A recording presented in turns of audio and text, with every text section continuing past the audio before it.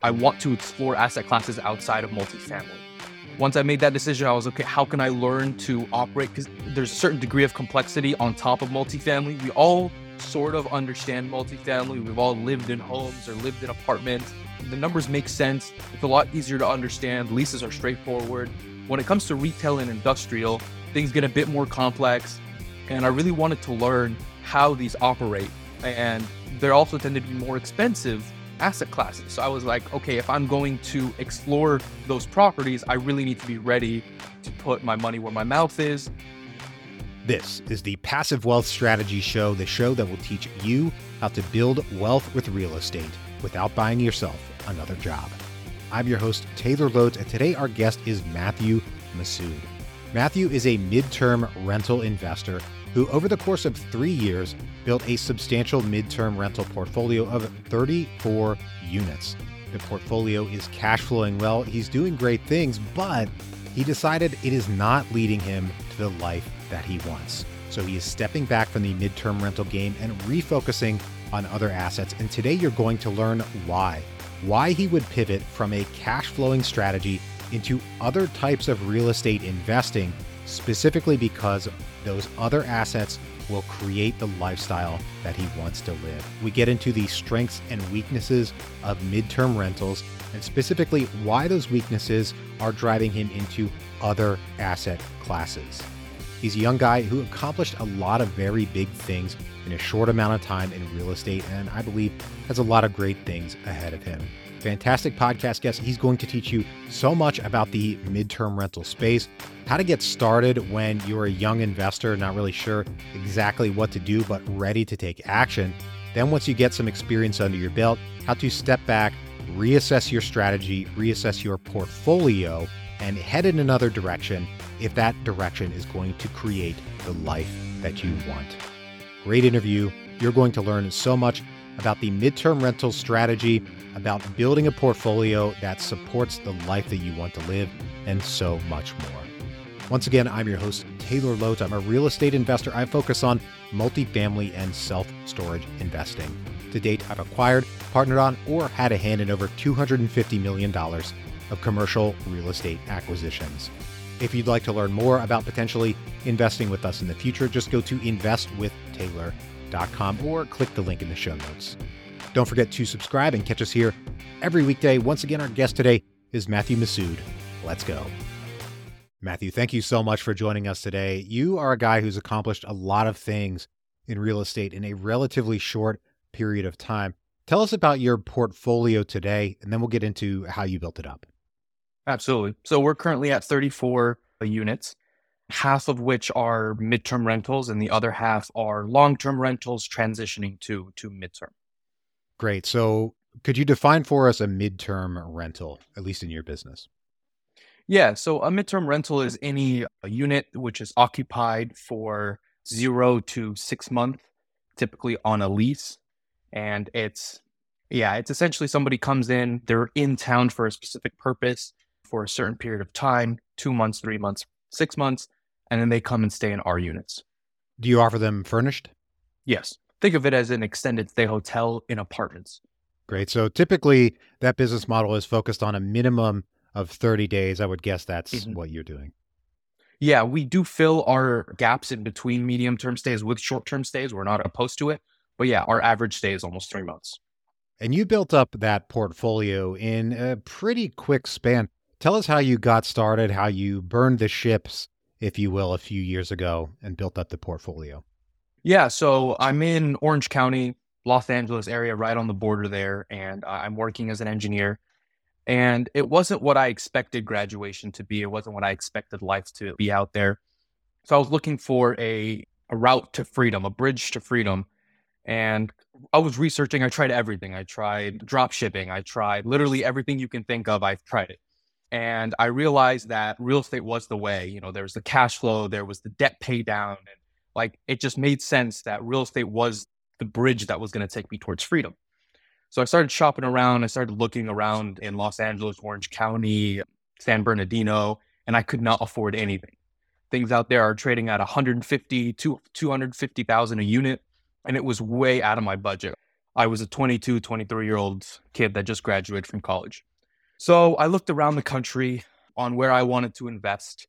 My sister is out here in Ohio, so I was looking around, where she lived, and I saw that the Cincinnati Dayton area was a market in which I could actually afford to buy rental property. Plus, I did do some schooling at the University of Cincinnati, so I was vaguely familiar with the area. So I found a triplex out there for $100,000. You can imagine what this triplex looked like. And yeah, I got the triplex under contract. And 2, 3 weeks before we closed, I booked a ticket, one-way ticket out here, stayed with my sister till we closed. And then I moved into the unit. I moved into one of the units and rented the other two out. Wow. So what were the terms of your financing on that property? It's a pretty cheap property, but still a bank's, Yeah. going to want you to have income, that kind of a thing. Did you Yeah. leave your job and what did the bank think about that? How did you put that all together? Yeah. So this first deal was FHA financing. So I only had to put 3.5% down. The bank was a little suspicious of the fact that I'm gonna, be living in it, but I live 2,000 miles away. Luckily, at the time, we were in a hybrid situation, so the bank was let me check that box. I did leave my job because my job, I had to be there. It wasn't a remote position, but the bank did allow me to. Once I closed, the bank, the bank's not checking for a job once you close, but you have to have the job in order to get the finance. So the other two units were covering the mortgage and then some. So I was living for free and getting a little bit of cash flow. And then I was slowly repairing the units and repairing the building myself very poorly. But I was doing, watching a lot of YouTube videos. I didn't know what I was doing, but I did my best just trying to get the building in good shape because my plan was to exit. It's always purchase and exit, purchase and exit. It was not in a good neighborhood. I was not familiar with the area, so I did end up buying it. It was the ghetto. It wasn't a safe area. So my goal was to move into nicer neighborhoods and accelerate. I knew I needed to hit the gas button and move forward. Yeah. So how did you move forward into subsequent acquisitions? Did you turn that property into a medium-term rental? How did you really not get stuck at that first deal and continue pushing forward? Yeah. So the key is buying right. I realized that you make your money on the buy. So that property was actually worth approximately 120. I purchased it for 100. We're actually under contract at 120, but after the inspection, I was able to negotiate down to 100,000. And then I purchased the property. The tenants that were in place, they were paying low rent. They were not good on the property. They were not the tenants that were going to make the building valued more. So I helped those tenants find another place to live. I fixed up the units to the best of my ability. I got market rent in there, and within it was a little under 9 months, I got that building. I sold that building for 190,000. So that, and then I took that 90,000, and that's when I was able to really start accelerating, to start purchasing more, and that was all long term. There was no medium term till this point. Yeah. Okay. Okay. So at what point did you start adding the medium-term rentals? Yeah, so I took that 90,000 and I used that to buy multiple properties in Ohio. And I had a unit go vacant. I did an eviction. I had the unit go vacant. I was renovating the unit and I was talking with a buddy of mine. He's like, why don't you rent it out on Airbnb? I'm like, who's going on vacation to Dayton, Ohio? And then he's like, just give it a shot. You'd be surprised. Everyone's saying that. So there probably isn't any inventory. And then he's like, worst case scenario, you donate the furniture to the church and no harm, no foul. I was like, all right. We finished the renovation and instead of renting it out long term, I furnished it thinking it was going to be like a short term Airbnb. My first reservation on Airbnb was 3.5 nights. It was a traveling nurse in the area that there are major hospitals in Dayton because it's the middle point between Cincinnati and Columbus. Now, I never thought about the fact that they would be nurses. I thought it would just be, regular short term rental. And the first day was 3.5 months. And then a month into that stay, another one got tacked on to the end. That was another 3 months. And you'll notice I say 3 months a lot because the nurse contracts tend to be 3 months. The construction companies, they also tend to travel to a place for 3 to 4 months. Insurance claims tend to be 3 to 4 months. And those are typically our clientels. So once I realized the need in Dayton, and I would talk with these nurses and they'd say, I've been looking for housing for a month and my contract was coming up and I was getting nervous because I wasn't going to have a place to stay. And then I realized that there's a strong demand in Dayton for midterm rentals. So now at this point, I had about 15, 17 units. Part of that was me taking that 90 grand I got from the first property and pushing that forward, using it as down payments. I also started partnering with my parents and my brother-in-law. And I would tell them the plan, and they'd be like, okay, if you find a good deal, let us know, and we'll help you fund the down payment and the renovation costs. So that really started to accelerate things. And then once we realized the midterm strategy, we're like, all right, as soon as leases are up, we help relocate the tenants, and now we're going full medium term. And that's what we've been doing for the past 12, 16 months is we've been taking the long-term tenants, furnishing them, and then getting units in there. But now we're essentially operating a hotel. So we really had to scale the operation side with it as well. And that's really what we've been dealing with now, scaling the operations along with the acquisition. So we originally connected for the benefit of the listeners because I saw a post you made on the Bigger Pockets forums where I'm pretty active, and you were talking about why you're getting out of the midterm rental space and focusing more on longer term apartment investments, that kind of thing. Why make such a shift if the midterm rentals were working out? Yeah. So the cash flow for the midterm rentals, it's great. We're seeing about twice as much cash flow as the long-term rentals, but it's very operations intensive. Even with having a full-time property manager, which we're in the process of hiring and training, it's very management intensive. You have to manage the manager. It's as if you're managing a hotel. So my goal has always been to be on more of the passive side. I like real estate. I love real estate, but I want to be able to travel. Like right now, I am currently in Dayton, Ohio, and I want to be able to move, to go other places. But because of the operational intensity of midterm rentals, like let me give you an example. I was in California, back where my family is, back where home is, visiting the family, and I had a guest call me.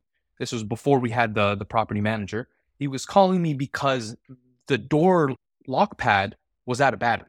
So this was something that I had to deal with from across the country. I had to call my contractor to go change batteries. And he charged me, I don't know, $100+ because, that's not the business he's in, to go change batteries. So as we're looking at scaling, whether or not we're going to exit our current portfolio, we haven't decided yet. But as far as future acquisitions, we're looking at traditional commercial properties. We're looking at traditional multifamily where we get there's in-place property management that already exists. There is no midterm property management right now. It doesn't exist. So we had to create it. But for traditional long-term, property management exists. We're also looking at retail. We're looking at industrial. As we're scaling, we're trying to decide, okay, what asset class are we going to really grow in? Are we really going to pick up units? As we decide to start raising money to continue growing even faster, we're thinking, okay, what do I want my life to look like when I'm 30, when I'm 35? Is it managing hotel style apartments, or is it retail, or is it industrial? But I don't see myself managing 2, 3, 4, 500 unit midterm rentals. I see myself doing, having retail or having industrial in multiple places around the country. Dayton is also not a growth market. Cash flow here is crazy. But what is the 10-year outlook look of Dayton? Population increase isn't here. The GDP increase isn't here. The metrics that you typically use to track what assets you want to get your hands on. So in order to move to those better markets, would midterm rental work? Yes, but it's about pairing the lifestyle I want with the asset class. Great logic. I appreciate you going through that. A concern of mine in the short-term rental and midterm rental space that I'm pretty vocal about is the regulatory risk. It sounds like, if I'm reading between the lines, you have not run into a lot of issues with the local municipality in Dayton kind of cracking down on shorter term rentals that are under a year-long lease. Is that right? You have not had those type of issues? Yes, luckily, those types of stringent regulation are typically in larger cities where there's been a huge influx. So we haven't had any issues with it. But that brings me to a very important point. Before we purchase any multifamily asset and operate it as a midterm, the numbers must work as a long-term rental first. Yeah, so we run underwriting as a long-term rental. If the underwriting doesn't pencil out, we move on. If the underwriting pencils out as a long-term rental, then we run the numbers short term or medium term. And if the numbers work long term, they usually kill medium term. So there's been a lot of conversation recently in the real estate investing space and more specifically talking about the quote unquote short term rental bust. I know you're a midterm rental guy, but I would imagine this could extend over to midterm rentals as well. We're getting into these recessionary conditions, interest rates are higher, and particularly in your case where traveling nurses were a big part of your clientele at the beginning, COVID's been over for a little while now, so I'd imagine Mhm. travel nursing's down quite a bit. Have you seen an impact on leasing from the midterm rentals as well as the economy has kind of shifted, or has that remained strong? Yeah, well, luckily the Dayton market was so in need for the product that we offered. We've always had a strong occupancy, over 90% on midterm. So we've always had a strong occupancy. As far as the short-term rental bust, it's a simple supply and demand. So you have some markets where it's just the amount of short-term rentals has exploded. Florida being the most common market, where you just have thousands of people moving there, buying a single family home and just putting it on Airbnb. And for a while, anyone could purchase almost anything and really make money out there. So that caused, an oversupply, which we're seeing now. So we're seeing people's occupancy rates drop. And combine that with regulation. Now, regulation is a big, big problem for midterm rentals. Why? Because most regulation says you must rent for 30 days or more. So all these short-term rental operators become midterm rental operators. And that saturates the midterm market. The midterm market is not nearly as big as the short-term market. So we're seeing people that were operating midterm rentals in an area where short-term rentals got regulated, and now they're way oversaturated in the midterm rentals as well. So if you're interested in getting into the short-term rental or midterm rental space, you got to be careful of regulation.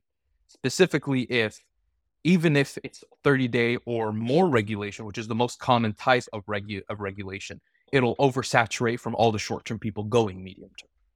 Absolutely. And in my hometown of Richmond, Virginia, the regulations in the city in particular for, I believe it's anything under a year-long lease requires the property owner to live at the property 185 days or more out of the Mhm. year and to be present when a tenant is there in the short-term rental, which makes it Yeah. basically impossible to run a Yep. business around that model, which I think Yeah. that's the idea. So as you make this pivot into longer term investments or looking at other asset classes, you mentioned going to other markets or diversifying beyond the Dayton, Ohio area. A lot of times we'll call markets like that where there's not a lot of like inflow, not a lot of growth of GDP, equity traps, right? You get your equity in there, Mhm. it doesn't appreciate, you're kind of stuck a little bit. How are you approaching the move to another area, looking for another market? What's your thought Mhm. process there and what steps have you made? Yeah. So the first step is to identify the market you're looking for. And I've been studying the different metrics that you want to use to identify those markets.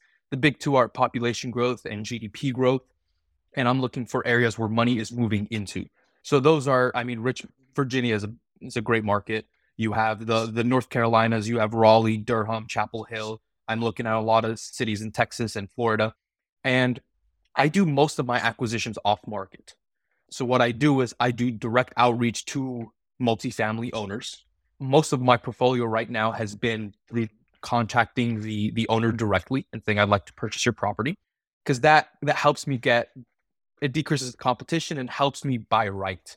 When you're on the market, especially back in 2020, 2021, it was very, very difficult with 10, 12, 15 offers per property. And I was really struggling to competing with firms and people that were 10, 20, 50K above asking. So that's when I started looking to off market properties. So what I started doing in these markets, now that we're ready to start expanding, is I started looking at, okay, what is the market? Narrowed it down to 3 to 5 markets. And now, who are the property owners in these markets for the asset classes I want? I can create a very tight search. For example, when I was buying the multifamily here in Dayton, I want 5 to 20 units. I want built after 1970. I want in these specific neighborhoods. So it's, B class neighborhoods. I'm able to create that criteria, get a list of 100 properties, and then through the county's website, be able to find out who the owner is, send them letters, give them calls, whatever it takes. The other option is stuff that's on market. What I'll do is I'll underwrite it. Typically, stuff on market, it's priced higher than it should be. So what I'll do is I'll underwrite it and see what's a fair price for this property. What am I willing to pay? Because the asking price to me is just a suggestion. It's what the buyer wants. It's where the buyer wants to start the conversation. So I'll underwrite it and see what's a fair price for the property, and then I'll send in an offer for that. Sometimes the buyer will tell me, go to hell. Sometimes the buyer will tell me they'll meet me in the middle. They'll try to continue the conversation. But yeah, ever since the pandemic hit, which is when I got started, the prices have been ridiculous. They're slowly starting to taper off, but it's still priced pretty high and inventory is still really, really low. So it's identifying those markets and then start hitting the pavement with the off market until you get that deal. And the great thing is I don't have to be there. I can find a deal in Virginia and find another deal in Florida and go after both of them. But right now, I can't go after a midterm deal in Florida because of the operational necessities. So I'm glad that you mentioned being there and where you're located versus where you're investing. You're obviously a much more experienced, much more savvy real estate investor now than when you got started. You relocated originally from California to Ohio. As you make this shift into longer term properties, buying bigger real estate in other markets, would you plan on relocating to other areas, or do you intend to do this new investment model from Ohio or maybe move back to California? Is this more conducive to a remote real estate investing strategy, or will you move to another market to get these deals done? Yeah, well, eventually, at the beginning, I do plan on moving to the market in which I purchased the asset, mostly because, building up a team. So if I'm going to purchase something in, let's say, for example, I've really been looking heavily at the Raleigh, North Carolina market. So let's say I purchased an asset there, multifamily asset, 200 units, for example. I'd move out there, find the property manager, find a good, agent out there, build my team out there, my core team. And then after that, I'll have the location freedom that I need. So the goal, especially if I'm switching asset classes, if I'm going into industrial, going into retail, these are going to be my first times purchasing these assets, even though I'm doing it on the side as a broker right now to learn the asset class. I got my real estate license as a commercial broker, and now I'm doing retail leases as a way to learn the retail asset class before I start purchasing retail assets myself. That's awesome. So how long ago did you get that license? And was that specifically the goal of getting a license to learn how the space works? Yeah, I got my license 3 weeks ago, which is Nice. around the time I decided that I want to explore asset classes outside of multifamily. Once I made that decision, I was okay, how can I learn to operate? Because there's a certain degree of complexity on top of multifamily. We all sort of understand multifamily. We've all lived in homes or lived in apartments. The numbers make sense. It's a lot easier to understand. Leases are straightforward. When it comes to retail and industrial, things get a bit more complex. And I really wanted to learn how these operate.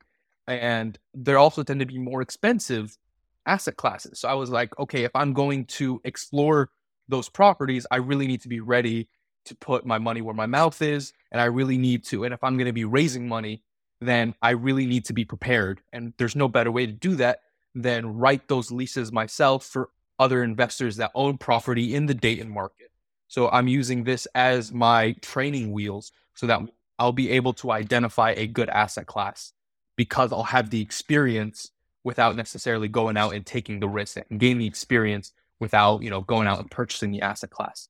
Gaining that experience without the risk and while getting paid for the Right. brokerage services. So that's a great Yeah. way to approach learning that business. Glad you came on the show today. Right now, we're going to take a quick break for our sponsor. All right, Sounds Matthew, I've good. got 3 questions I ask every guest on the show. Are you ready? I'm ready. Awesome. First one, what is your number one book recommendation? Absolutely. So Think and Grow Rich by Napoleon Hill. It's a heavy read, but if you get to the idea that like what you think, what you constantly obsess over will affect your actions and your actions ultimately will affect your results. I love that. Classic book, very popular amongst successful real estate investors, and success leaves clues. So something for the listeners to take away. So we had number one. Now we go to number two. Who inspires you? Yeah, so he's a famous YouTuber. His name's Manny Coachman. He's a YouTuber out there that I've been modeling over. We have a very similar story. He came over. He was a bit older than I was. We came from Egypt when I was 2 years old. He was 14, I believe, or 13, and just the road of going through poverty and doing everything you can to get out of there, living a different life from where your parents came from. It was really inspiring for me, like what someone can be capable of, what an immigrant can be capable of with the opportunities this country provides. I love that. That's great.